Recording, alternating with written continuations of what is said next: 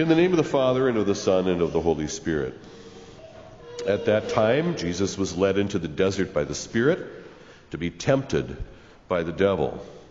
If the Lord was tempted, then how can we imagine that we also will not have to struggle with the tempter? With, as a matter of fact, the three great enemies that we have to struggle with all through our lives: the world, the flesh, and the devil. All three of these things are pushing on us. We have a difficulty sometimes resisting temptations because of our fallen nature, the wounds to our nature because of original sin. It's very difficult for us to control our appetites and our passions. We often do things that we know we really shouldn't do because in that moment we have been confused or deceived, or we deceive ourselves about what is truly good and true and beautiful. And so we experience great temptations. And this time of Lent is a time especially to consider our battle plans, our strategies when it comes to temptations. We are, after all, members of the church militant, which makes every one of us who is baptized a soldier under the banner of our great captain and our Savior Christ. Benedict XVI said in a sermon for Lent in 2010 that Lent is like a long retreat in which to re-enter oneself and listen to God's voice in order to overcome the temptation of the evil one and to find the truth of our existence. So we use this time to overcome temptations, but we also use this time to find out the truth about ourselves. Now, Lent has been compared to going into a desert, which is a place where there isn't a whole lot going on. There aren't a lot of distractions in a desert, and so we can become introspective. One of the things that we should do all through Lent is to put aside needless distractions, turning off the screens, for example, or putting things aside that can distract us from what we're really all about here, the drilling like soldiers have to undertake during Lent. Now that desert is also a metaphor for fasting and mortifications. In other words, saying no to yourself and saying no to additional or unneeded comforts and so forth. Pleasures of the flesh.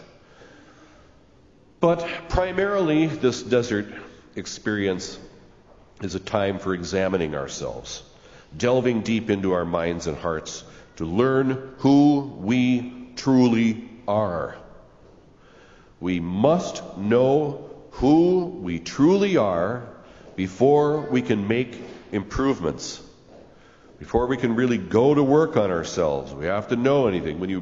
For example, when you're going to build a building of some kind, you have to know the terrain. You have to know what's going to be underneath that building so that the building doesn't fall apart and crumble once it has been constructed to a great waste of time and effort. And that means that we have to delve down with brutal honesty in self-examination. This is a sine qua non of the spiritual life. If you want to have an authentic spiritual life, you have to look deep, deep down within.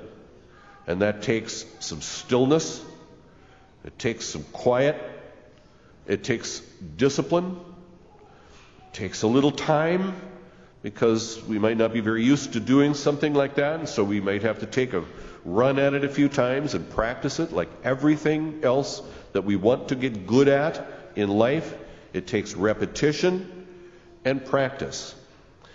We of the church militant, like soldiers, have to become fearsome warriors against the things that would bring us down, the world, the flesh, and the devil, and against, to a certain extent, our own ability to deceive ourselves or to take it too easy on ourselves. We have to be fearsome warriors and not whimpering little snowflakes. We don't have to be affirmed about how wonderful we are just the way we are. No, we have to dig down and delve in and rip open those dark places within us and really look around, really root around in our souls, or root around in our minds and look into our hearts to find what it is truly that we love. What is it that we're really pursuing? And once we find the things that are problems, especially habitual sins, which become vices, then we have to, like good soldiers, map out tactics and strategies in order to overcome them. We have to be smart about ourselves, smart about our sins. We have to make plans that we can implement as soon as we see ourselves heading down the path towards sinful acts. I think most people don't just bang sin out of the middle, just bang, they just do it. No, there's usually a kind of a step-by-step sliding up to it, sidling up to sinful acts. And then this pattern can become recognizable in us so that we know beforehand, okay, I'm heading down this path that I recognized before, and sometimes it ends this way, and this time when I'm heading down this path, we're going to head off in this other direction. We're going to do something else. You have to plan ahead of time what you're going to do instead of that thing that you know that you shouldn't. And this is where I will give a piece of advice. The plan should be something concrete. Don't make it all dreamy, It's possible to get all dreamy and nebulous about yourself and your behavior and so forth. No, make it really concrete. And, an example that I'll always give is, because it's really a fairly unpleasant task and it requires physical effort, go out into the garage or the driveway and scrub some oil stains out of the pavement. It's a concrete thing to do. It takes some physical effort. It'll tire you out, but it's also not the sin that you are about to commit.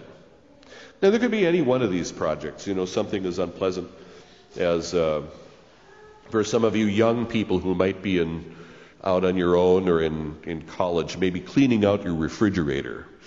I remember what student refrigerators can look like. It's a truly unpleasant task. It's something that will get your attention, but it won't be the sin, okay? Find something concrete. Everybody is going to have to do something, a little bit different. So, remind yourself that fighting temptations and sins also is going to make you suffer. There's no way around this. Be ready to suffer. When you root around within yourself and you look into those dark corners and you figure out where your problems are, and then when you begin to face them in the temptations or the appetites and desires or passions or whatever are working against you so that you may be heading down in this direction or that you shouldn't go, or when you know that at this point for your spiritual good you should enter into some fasting and some mortifications, as soon as you make that choice, you're going to begin to suffer, especially if things are deeply ingrained and habitual. Saying no to yourself means suffering. Now, athletes and soldiers who do lots of repetitions training know that their drills are going to hurt. They're not fun. We're not here only for fun. We are going to have to work very hard at these things. We have to toughen up and prepare for the battle. We have to prepare for the crosses that we're going to bear. And when you take a cross on, it's going to rub your shoulder raw. And eventually your shoulders will strengthen. And you'll be able to bear even heavier crosses, which will make your shoulders raw again. And then repeat. There are going to be times when you fail.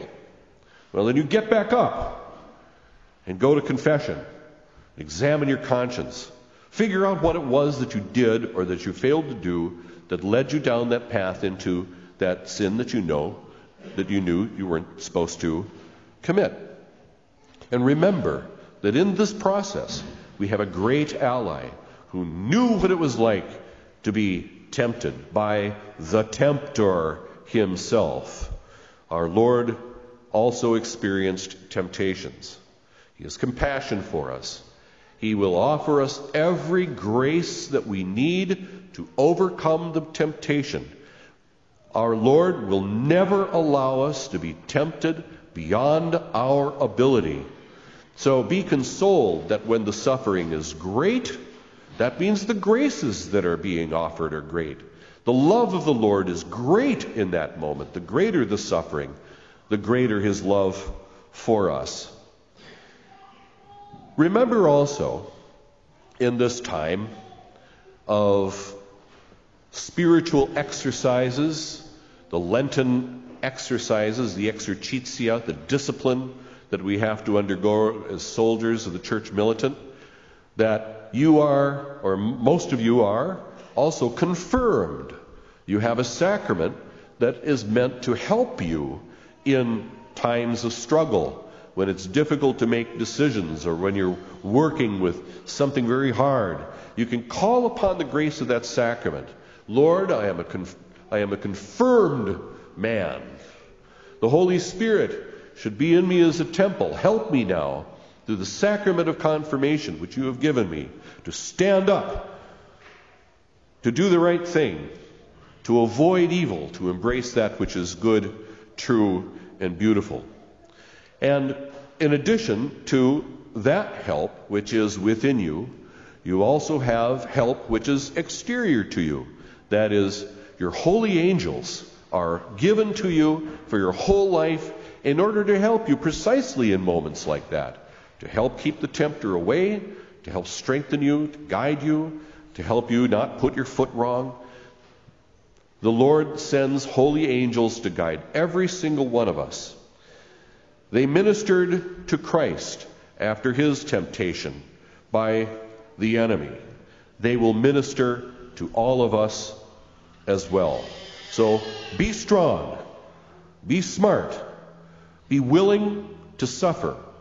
Open up those dark places, look deep inside, because we have to know ourselves. We have to, as Benedict XVI said, find the truth of our existence. In the name of the Father, and of the Son, and of the Holy Spirit.